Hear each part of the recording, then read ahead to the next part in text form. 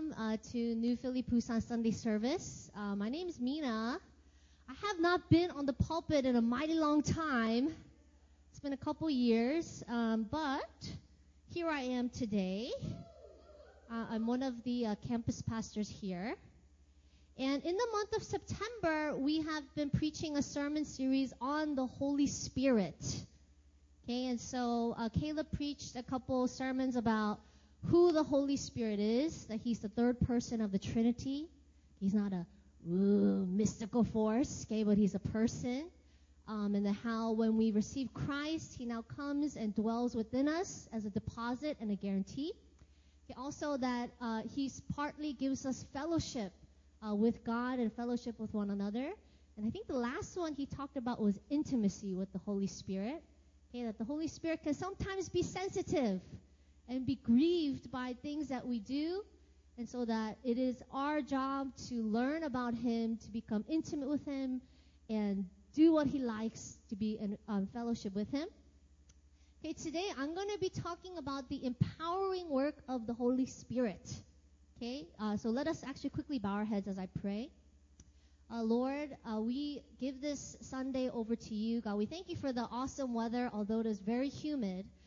But Lord, we thank you that, God, that you're with us. We invite your Spirit here, God, to just show us through the Scripture and through your word and to give us a fresh revelation of Jesus. In Jesus' name we pray.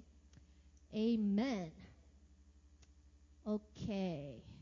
All right, so let's, so today, usually when I preach, I have this, printed paper full of all the verses. Okay, today I'm actually going to look in the Bible. And this I realized because when I'm sitting in the audience and I hear a preacher and I'm trying to flip through my Bible or my phone, it's too fast. Okay, so we're going to be looking at the book of Luke and the book of Acts. Okay, so I would highly encourage you guys to follow along. Okay, also in your smartphone apps, it's all good. Okay, but today the version I'm going to be using is New King James Version. Okay, but whatever you guys like, if you guys can just follow along, it'll be fine. Okay. So I'm going to, let's go back to Luke 24. Thank you, Ine, for reading for us. Okay, so Luke 24, I'm going to be reading from verse 44 again. Okay, and then we're going to kind of be just going through the scripture together, okay? All right, Luke 24, verses 44 to 49. Then he said to them, "These are the words which I spoke to you while I was still with you." Okay, this is Jesus. "That all things must be fulfilled which were written in the law of Moses and the prophets and the Psalms concerning me." And he opened their understanding that they might comprehend the scripture. Okay? Do this, Lord. Okay? Then he said to them, "Thus it is written, and thus it was necessary for the Christ to suffer and to rise from the dead the third day, and that repentance and remission of sins should be preached in his name to all nations, beginning at Jerusalem. And you are witnesses of these things. Behold," everyone say, "Behold, I send the promise of my Father upon you, but tarry in the city of Jerusalem until you are endued with power from on high." Okay, so if you look at this version, actually in the New King James Version, I'm going to talk about the word tarry a little bit, okay, because in some versions, it says wait. Okay, wait for the promise of the Holy Spirit. But here, in this version, they use the word tarry. Okay, tarry, this is actually like an active imperative, which means that Jesus here, he's giving a command. And this word actually means to make to sit down. Now, isn't that a little strange? Because now he's been with the disciples, he's on the cross, he's resurrected. And if you're a disciple, you're like, oh yeah, now we got to get moving. God's spoken all these prophecies and all these things in his scriptures. If it were me, I'd be like, all right, what do we do next? Let's go out, let's do these things, okay? But Jesus here, he says, hold on, sit down, wait for in Jerusalem until you are endued with power from on high. Okay, Luke 24:49 says, "I'm sending the promise of my Father upon you, but stay in the city." This is the ESV version. "Until you are clothed with power from on high." Okay, if you look at the word power here, in the Greek, it's actually dunamis, okay, which means miraculous power or ability to perform. Okay, this is where the English word dynamite comes from. Okay, dynamite's pretty powerful, right? Okay, let's go now. Let's flip over to Acts chapter 1.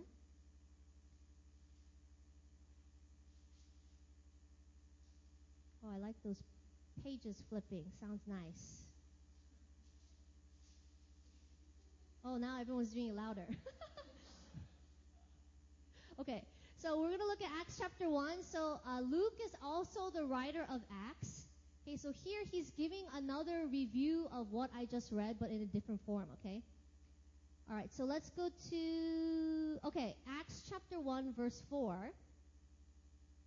And being assembled together with them, he commanded them not to depart from Jerusalem, but to wait for the promise of the Father, which he said, "You have heard from me, for John truly baptized with water, but you shall be baptized with the Holy Spirit not many days from now."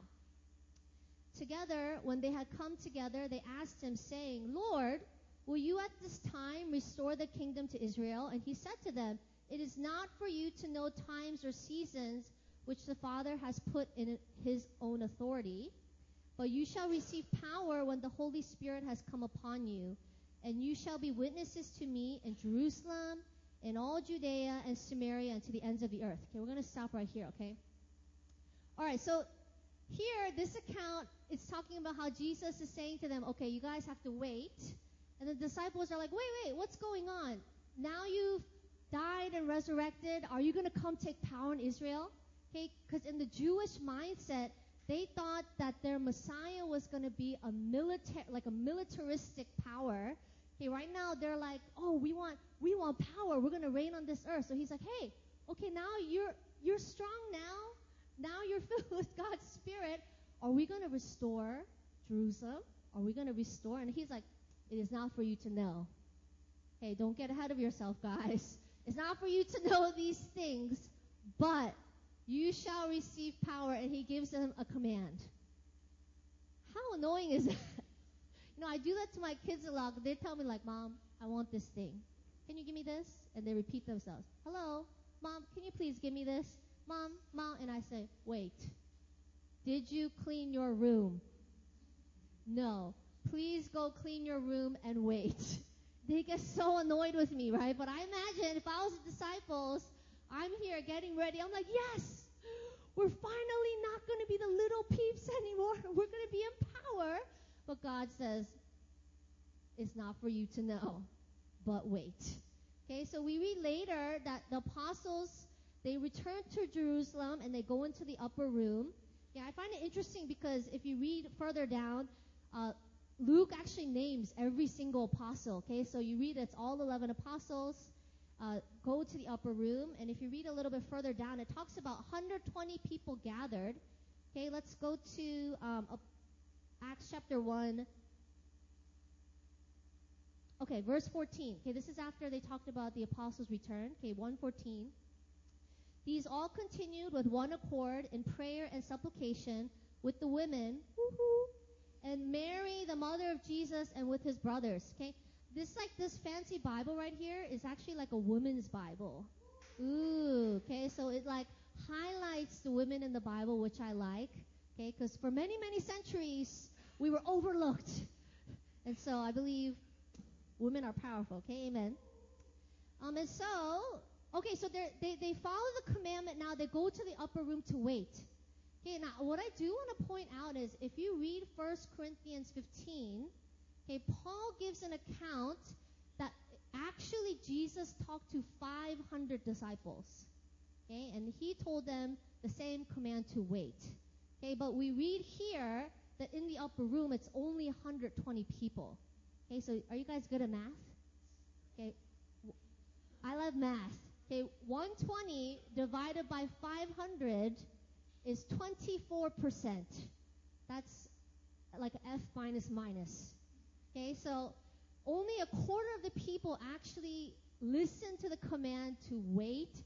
They gathered together, and then we're going to read further about what happens. Okay, but I do want to kind of point that out. Okay, what's interesting is Jesus taught for 40 days. Okay, we see that this in Acts 1, that he gathered all the disciples. Okay, let's go to Acts 2, verse 1. This is the day of the coming of Pentecost. Okay, so let's read along. This is Acts chapter 2, verse 1. When the day of Pentecost had fully come, they were all with one accord in one place. Okay, I'm going to stop here, okay? The day of Pentecost was actually the Feast of Weeks, which, if you look oftentimes in the New Testament, it parallels with the Old Testament feast, okay?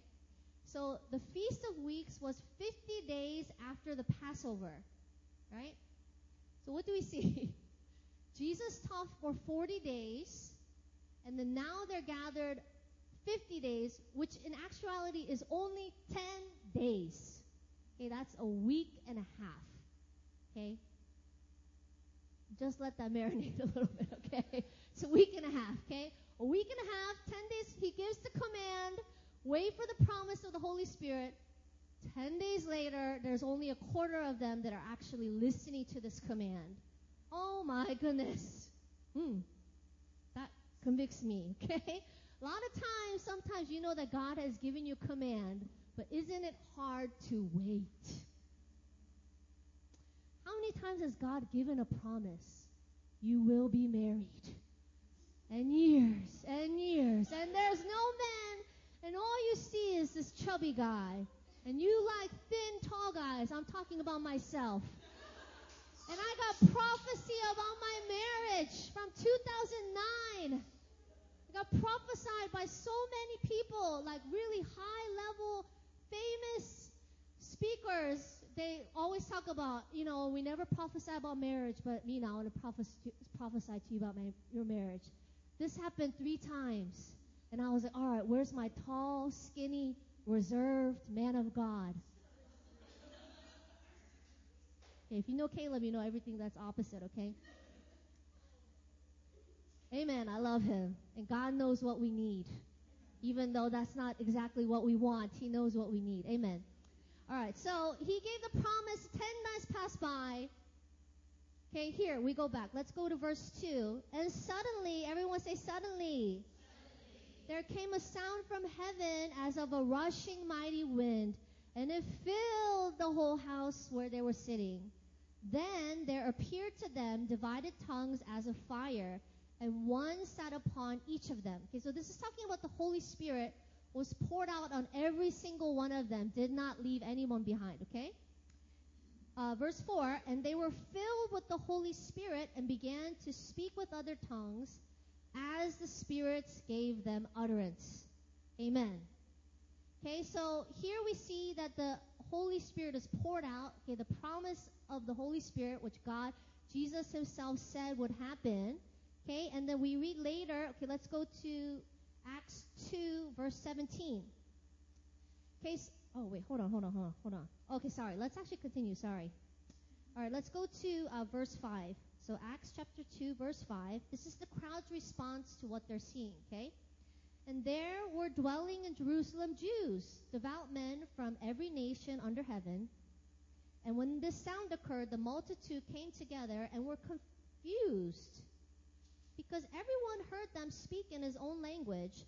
Then they were all amazed and marveled, saying to one another, look, are not all these who speak Galileans? And how is it that we hear each in our own language in which we were born? Parthians and Medes and Elamites, those dwelling in Mesopotamia, Judea and Cappadocia, Pontus and Asia. There's a lot of stuff. Egypt, blah, blah, blah. Keep going. Okay. Cretans, we hear them speaking in our own tongues the wonderful works of God. So they were all amazed and perplexed, saying to one another, whatever could this mean? Others mocking said, they are full of new wine. Okay, so we see a couple things here. Okay, the Holy Spirit's poured out. Okay, we see a visible manifestation so that people on the outside are like, what is this? Are they drunk? What's going on? They're confused. They're perplexed. Okay, so we see that people see and people actually hear after the Holy Spirit is poured out. Okay? All right, so Peter starts to explain this because Peter's like, hey, guys. Okay, let's go to verse 15, Acts 2:15. So Peter is now explaining this weird phenomenon that has just happened, okay? For these are not drunk, verse 15, as you suppose, since it's only third hour of the day. It's like 9 a.m. He's like, they're not drunk. It's only 9 a.m., okay? But this is what was spoken by the prophet Joel. And it shall come to pass in the last days, says God, that I will pour out my spirit on all flesh. Your sons and your daughters shall prophesy. Your young men shall see visions. Your old men shall dream dreams. And all my men servants and all my maid servants, I will pour out my spirit in those days, and they shall prophesy. Okay, so Apostle Peter is saying, hey, this is really strange, and it looks really weird, and these people are not of your native tongue, okay, but the manifestation was of another language, okay, and he says that this is the prophecy fulfilled from Joel chapter 2, the promise of the Holy Spirit, okay. Now, let's see, let's go now to Acts 2:38.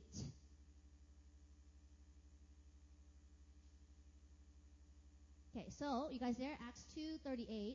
Then Peter said to them, repent, and let every one of you be baptized in the name of Jesus Christ for the remission of sins, and you shall receive the gift of the Holy Spirit. For the promise is to you and to your children and to all who are afar off, as many as the Lord our God will call. Okay, so Peter here, he's making a clear distinction that there's two separate instances. You can get saved, and then there's a separate instance of the baptism of the Holy Spirit. Now, I do want to clarify this term, baptism of the Holy Spirit, is not actually, that terminology is not in the scriptures. Okay, but as you'll see today, that there's different kinds of terminology. Oftentimes it's talking about being filled or baptized with the Holy Spirit. Okay, but that actual term, baptism of the Holy Spirit, is not in the scripture. Okay, but I want us to kind of look today. I'm going to talk about 4 different accounts of people being filled with the Spirit. Okay, so if you're ready, say amen. Okay, I want to note again that remember, sometimes and oftentimes being filled with the Spirit is a separate experience from being saved. And then remember, take a kind of like a notes that bystanders can often see and hear. Okay, so let's go now to Acts chapter 8. This is the first account that I'm going to mention.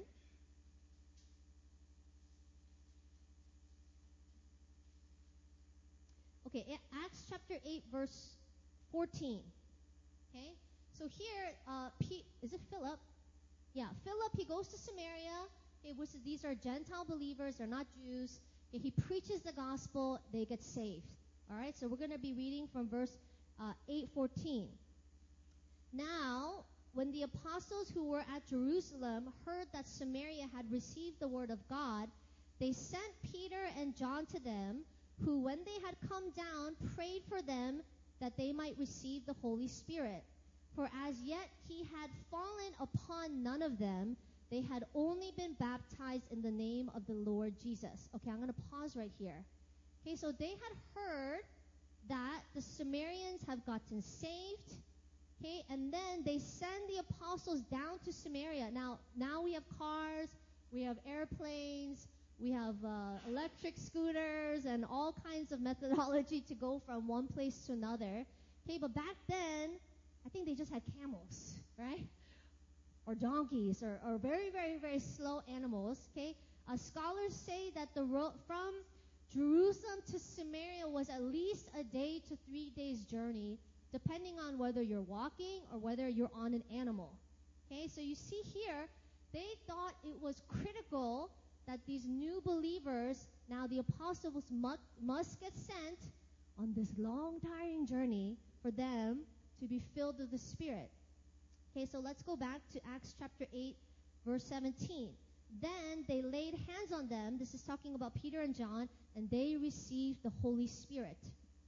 And when Simon saw that through the laying on of the apostles' hands, the Holy Spirit was given, he offered them money. Okay, Simon was like a sorcerer, saying, give me this power also, that anyone on whom I lay hands may receive the Holy Spirit. Okay, we're going to stop here. So we see that Simon, he used to be a sorcerer. He's like all into witchcraft, okay? And so he sees, power is happening. There's a visible sign. And he's like, I want that. Let me give you guys some money for that same kind of power. Okay, so we see that it's something that people see and hear. Okay, I kind of want to go like on a side tangent. So, like these days, New Age stuff, have you guys noticed, is really like on the rise? So even if you're walking around Korea, you see like, especially like Nampodong area, there's like a ton. You see like all those tens of like tarot card readers and palm readers. Now, I think this points to something that's very in our human nature, is God's given us and desired for us to have some kind of supernatural experience, right? So for people who don't know God and they're hungering for these, like, because they want answers. They're like, oh, is my daughter going to get into this university, or what should I name my daughter, and all this stuff. People are hungry for supernatural experiences and direction. Okay, when they go to these places, it's just a wrong outlet. Okay, but God, He desires for us to be filled with the Spirit. Amen? Okay, so that's the first account. Okay, let's go to Acts chapter 9, verse 17. Okay, this is the second account of someone being filled by the Spirit. Now, this is Saul and Ananias. Okay, so Saul, he has this encounter on Damascus. He's like walking. Remember, he's getting ready. I'm going to kill all these Christians. Okay, there were no guns back then. Sorry, guys. Okay, so he's walking on the road, and then he has this encounter with God, and he's like, who are you? He's like, I am Jesus. Stop persecuting me. Okay, so I believe that Saul got saved on that road. Okay, he goes blind. Okay, so we're now on verse 17. And Ananias went his way and entered the house, and laying his hands on him, he said, Brother Saul, the Lord Jesus, who appeared to you on the road as you came, has sent me that you may receive your sight and be filled with the Holy Spirit. Immediately there fell from his eyes something like scales, and he received his sight at once, and he arose and was baptized. Okay, I want to point something out here. Okay, so if you look at verse 17, it talks about be filled with the Holy Spirit.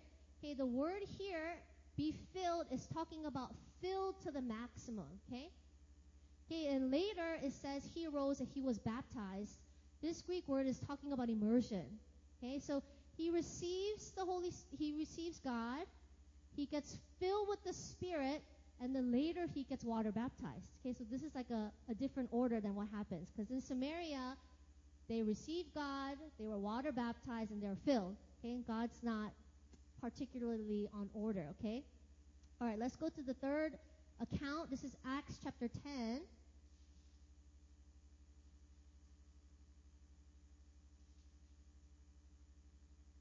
Verses 44.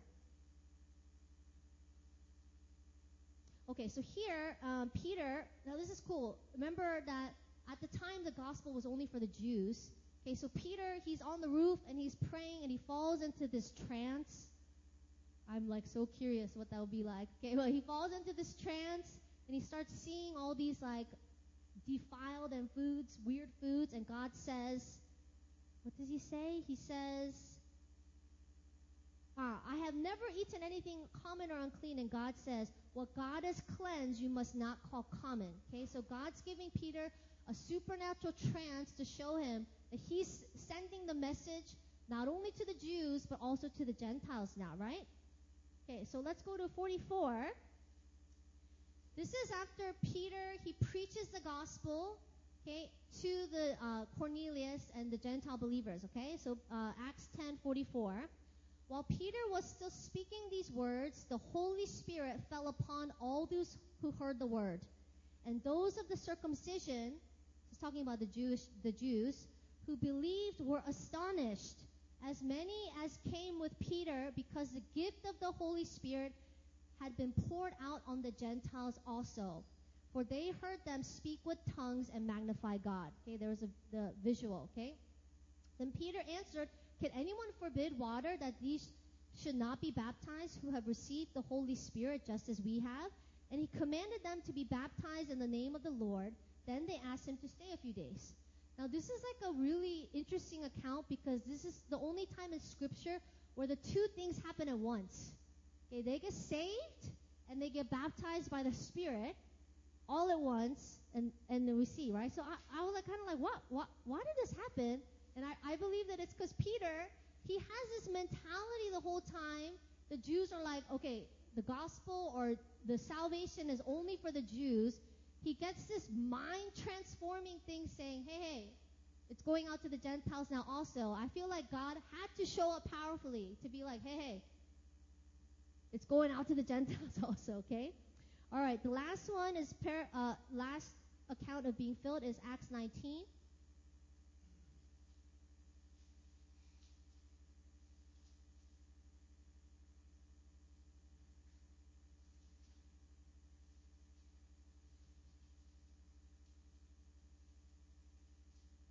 Am I talking fast, guys?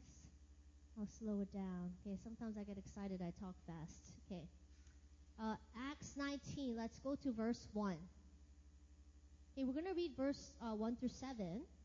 So this is Paul at Ephesus. And it happened while Apollos was at Corinth that Paul, having passed through the upper regions, came to Ephesus. And finding some disciples, he said to them, "Did you receive the Holy Spirit when you believed?" So they said to him, "We have not so much as heard."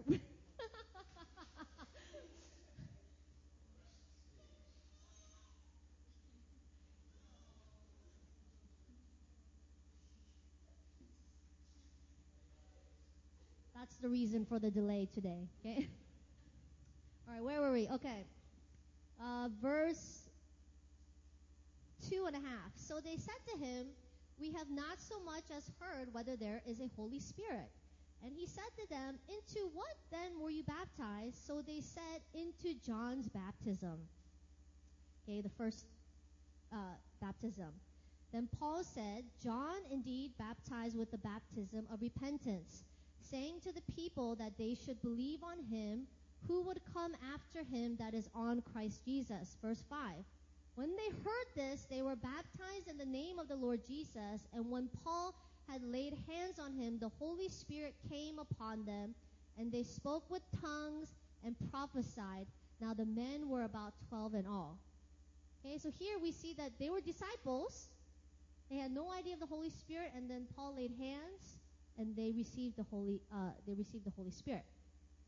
I'm going to talk a little bit about the empowering of the Spirit. Okay, so a lot of what Caleb preached about was what's happening in the inside. So you remember when you get saved, Holy Spirit comes, and there's like an indwelling work of the Spirit. You start to get convicted of things that were okay before. It's like you get that like little like guilty nudge. Okay, the fruits of the Spirit are starting to work in you, so you become more patient and kind as you dwell in God, because that's very hard, okay?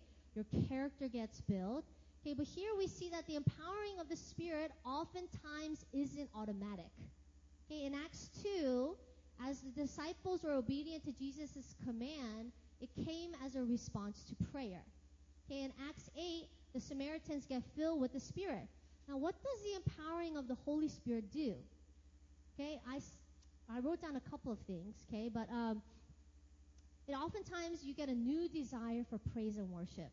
Okay, so in preparing for my sermon, I started to try to look back in my emails, because like Gmail has like a ton of storage. So I started like looking, okay, how did God bring me along this journey? Because for me, I like to talk and I like to share, and even before I was really following the Lord, whenever stuff would happen, I'd always like email my friends. So I was looking through my emails, okay, and so I came across this email in 2005. That's 14 years ago, right? Yeah, 2005, okay? In 2005, and I started reading through this email, and I was like, oh my goodness, did I just talk like this? Because I remembered, like, the sins and the stuff that I struggle with, but I forgot that I would use certain terminology like boy toy or, these kind of weird, strange, different things. So I'm reading through this, and I was like, oh my goodness, thank you, God, for saving me and filling me with your Spirit, okay? So I was reading through this email. This is when I had just come to Korea, and I had just left college. And, Korea was great at the time because you had, like, no last call for drinking. You could go on and hours and go from Icha, like one place and next place. And so I'm reading this email, and I thought it was interesting because in that email I wrote, "Oh, I've been going to church every Sunday, and But also, my Hagwon people like to drink. And so I'm reading through this, and I was like, oh, wow, God's Spirit, he lived within me. But I had trouble, and I struggled, right? And so I continued to read on through these different emails. So 2005, I had just come from college where my life was like very like all over the place. Like like I'm a fun person, so I like drinking and I like partying and socializing, and I can like woo some people, and so it was just very, if I could put it together, was like a very debaucherous time, I would say. Okay, but I knew the Lord at an early age. Okay, and there was a deep longing in my heart for connection and for love that I tried to find elsewhere through different means. Okay, so that's 2005. I keep going to church, and I'm trying my best to read the Bible, and so I'm searching through these emails, and it's like I see a common thread. It's like, oh, I'm really trying not to drink more. I'm really trying to read the Bible more. And I was like, oh, wow. Holy Spirit, thank you, Lord. Okay, it wasn't just this thing. Okay, so what happened was I was dating this guy from my Hagwon, and we started attending our church now. So New Philly back then was JCF. And it was 2006, and he's getting ready to leave a month later. And so as we're sitting in service, the pastor's like, oh, yes, we're going to have this retreat. Please sign up. And so I turned to him. I'm like, hey, you want to go to the retreat? He's like, no, I don't want to go because I'm leaving in a month. And I was like, okay, I think I'm going to go. Okay, so I signed up for the retreat. Now, back then, it was so hard for me to talk with Christians because I was never around Christians for, I'd say, about 10 years of my life. And so it was so awkward. Like when you're new at church and you have to go into this, like, everyone, like, seems like they know each other. And then I was like, oh, my gosh, what do people talk about, like, in the daytime? Like, no one's drinking, because at that point, all my social circles were at night and revolved around drinking. So I myself, although I seem very outgoing, I'm actually a little bit shy. Let that sink in a little bit, okay? I know that's hard to believe, okay? So in any kind of new social setting, I always go and I observe.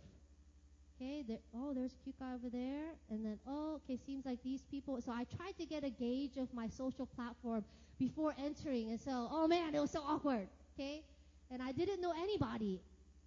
I knew John Michael. I knew one person because I volunteered at his orphanage, and he was like super holy because I volunteered, and then when I said bye, he was like, God bless, and I was like, oh my goodness, this guy's really holy. So I knew him, but very on the casual basis. And so I go there, again, all I really remember was there was a couple cute guys and that I felt awkward, okay? But at the last service, this preacher talked about the baptism of the Holy Spirit, and I was like, oh, and this guy was like, he was like this like Korean guy, but he was like a gangster, and he was like, he like shouted a lot, and I was like, oh, it's so loud, and I was like, oh, what's going on? But I remember distinctly at the beginning of the service, I was like, Lord, I don't know this guy. He's shouting a lot, but I'm open to what you have for me, Lord, today. Amen. Okay, so this guy's preaching, and then it's altar ministry time. And so, people stand up, and then and I'm trying my best not to be distracted. So I'm trying to pray, but then it's like, it's so loud, and then, you kind of like do the what's going on? You look, and then I'm like, oh, he's coming. I can focus. And so then I see all these people like falling down. I'm like, why are they? No, focus. Oh, who's that guy? Oh, focus. I really had trouble focusing back then because I had that wandering eye. You know what I'm talking about? So I was trying. And then I just hear this preacher, and then he comes up to me and he pushes me. He pushes me to the ground, and I'm on the ground, and I'm like, why did he push me? And why? He didn't have to push me. And then all of a sudden, I'm like, oh! And I just start weeping for like an hour.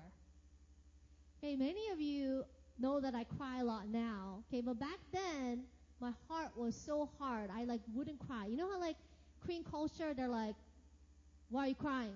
Stuff it back there. Stop crying. So Korean culture, they really teach you to just, oh, I'm sad, push it back, push it back. Oh, I'm angry, push it back, push it back. Like, very, not very high emotional intelligence. And so I cried for an hour. And I remember looking to the left of me, and this girl's crying, and this girl's crying. And I was like, what's going on? Why are they crying? Why did that guy push me? Oh! And then I just cried for an hour. And then I was like, after you have a long cry, it's an hour. That's a long time, right? And then I was like, I'm so tired. I was like, what is going on right now? And so then this guy, Pastor James, he has an altar call. And he's like, leaders of the church, I want you to come up and get prayer. And I ran to that altar call, which was really weird because I didn't come from like any kind of like Holy Spirit background. I grew up very conservative and Baptist. And so we didn't have altar calls. So that was like one of my first altar calls that I ran to. And at the time, I didn't really think like, I'm not a leader. I just had a desire to go. So I just ran up to the front, right? And I got prayer from this guy, okay? So later in small group, I'm with John Michael, remember the really holy guy, okay? So he's still at the Seoul campus. It's really nice, but we're sharing as a small group, and so he's saying, like, oh, hey, so Pastor James led this altar call, and maybe about 10 people came up. So I'm, like, mentally processing this, and I was like, I was one of those people up there. And he was like, and he only prayed for 2 people. And I was like, okay, I was one of those people that he prayed for. So I'm trying to, like, mentally process all what's going on, and I'm like, wait, what is going on right now? Because at the time, as you know, I was a hot mess, okay? And so I go to this retreat, and a couple days later, I leave for the States. So it was my first trip back home visiting my friends since, leaving America. And so I'm on this plane, and I'm like trying to process, because it's a lot of time. It's like 14 hours back to my hometown. And so I'm just like sitting there. I'm like, what happened? Like, I cried for an hour. And then I just came to the conclusion on the plane, I think I encountered God.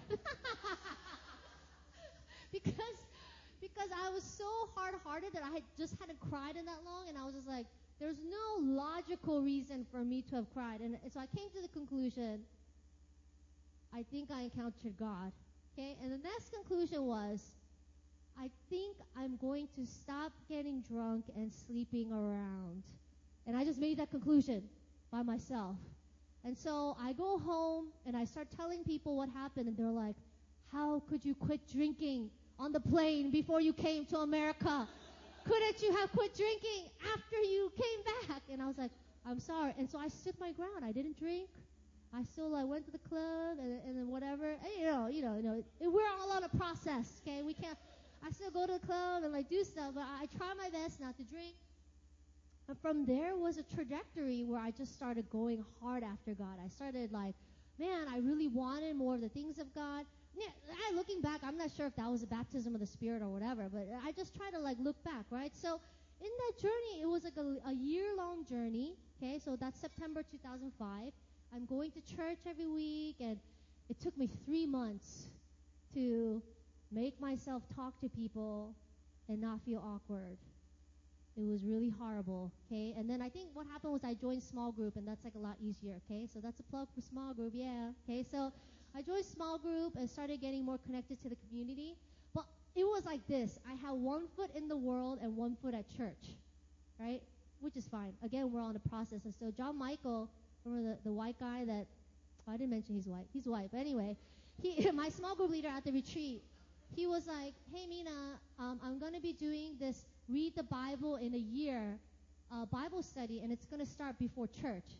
Do you want to join? And so I was like, hold on. So that's 11 a.m., which means that I have to wake up at 10 a.m., which means that if I go out to the club, I get home at 4. I only have 6 hours of sleep.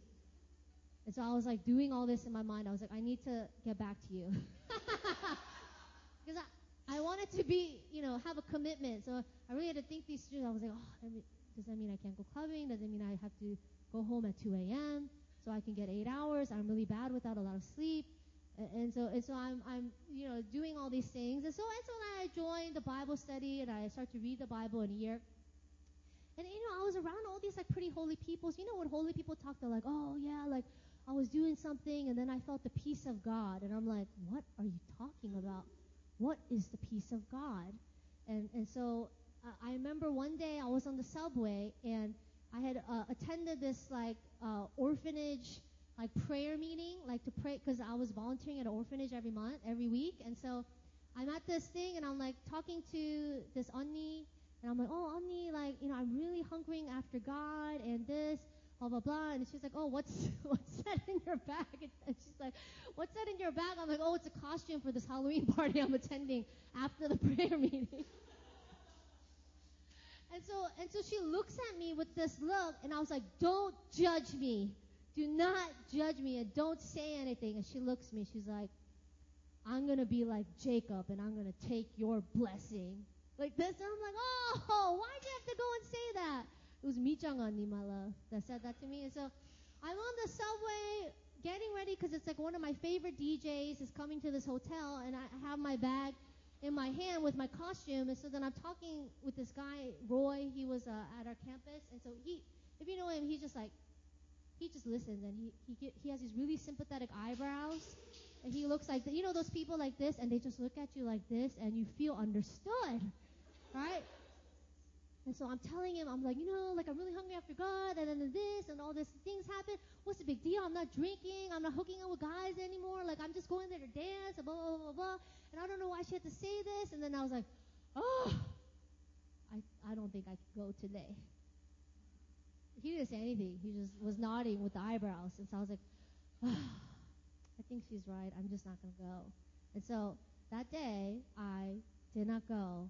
And I walked home, and for the first time, I felt the peace of God. And I was like, oh, this is what people are talking about. Like, I just felt this peace. And I was like, oh, thank you, God. So it was a process, because that was a year, right? And so I go on to my first missions trip with our church to the Philippines.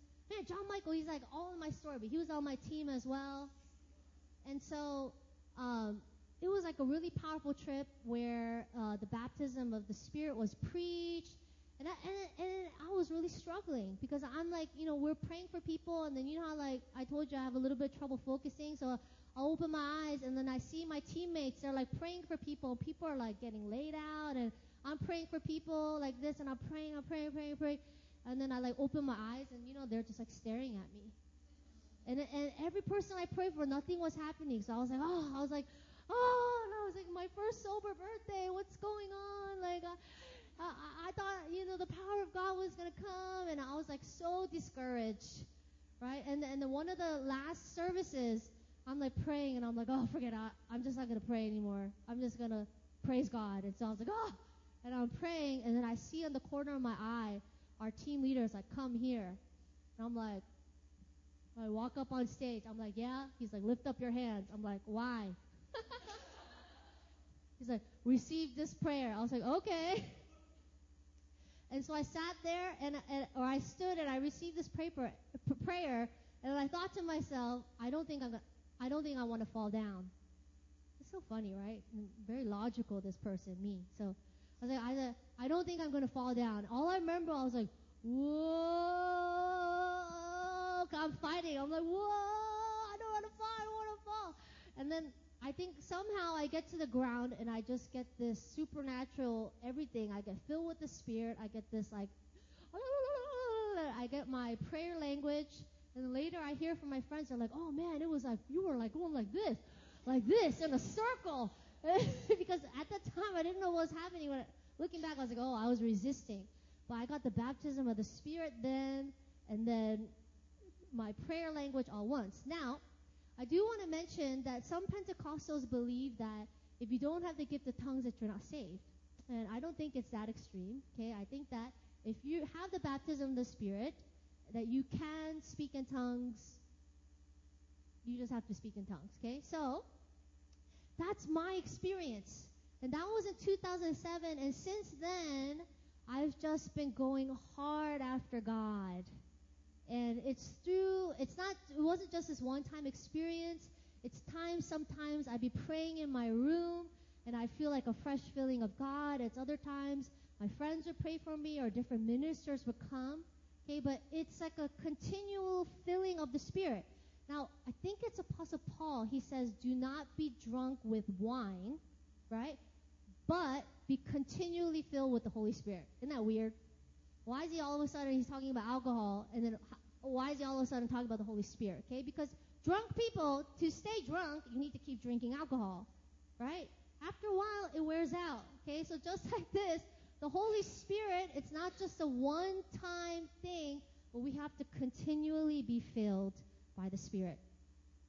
Now, I love what John Piper says. He says that it's essential that we have an experience thing with God, experiential nature of the Holy Spirit. He talks about how the move of the Spirit is becoming really global and dynamic, and it's effective because people are actually hungry for experiential reality. Okay, it's not just doctrinal facts or historical facts that are affirmed by the mind, which is often, kind of Western Christianity. Okay, but if you look at the kind of like the third world nations, like you look at Africa or South America, it's like blowing up the moves of the Spirit because people are hungry for a real relationship with God. Okay, it says in Zechariah 4:6, this is the word of the Lord to Zerubbabel, not by might, okay, which is talking about strength and efficiency, or not by power, okay, this word means human strength, but by my Spirit. Okay, so many times we try to live more disciplined lives for the Lord, which isn't bad, okay, but oftentimes for us to really be compelled to do what we're called to do, God needs to empower us by His Spirit. Okay, so you look at Apostle Peter. Before the outpouring of the Spirit, what did he do? Remember the rooster crowed? Okay, he denied Christ 3 times. Okay, but now after the Pentecost, the Spirit is poured out. He preaches his next sermon, and 3,000 people are saved. Okay, the baptism of the Spirit or the empowering is so that we can do what we've been called to do on this earth.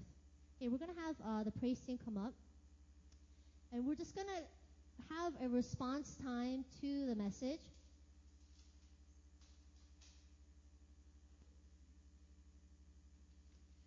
I know I kind of talked quite fast, but I really felt pressed to we need to look through Scripture, because whatever God is starting to do in our lives, it has to be based on the Word. So I hope that you guys can kind of look over the Scripture that we went over today, dig in the Scripture and find for yourselves, different passages of why the baptism of the Spirit is important and needed. Okay, so I want us to just kind of close our eyes, take some time and pray. Just ask for the Holy Spirit to fill you afresh. For some people might ask, what is the baptism of the Spirit? Like, have I gotten it? I'm not sure. Okay, if you're not sure, I would propose to say that you probably have not been baptized by the Spirit. Okay, because it usually is kind of an experiential thing. Okay, and for some of you who've been baptized by the Spirit, but you've been feeling dry, it's been in your own works. Okay, let's kind of press in together and ask that God will fill you with His Spirit.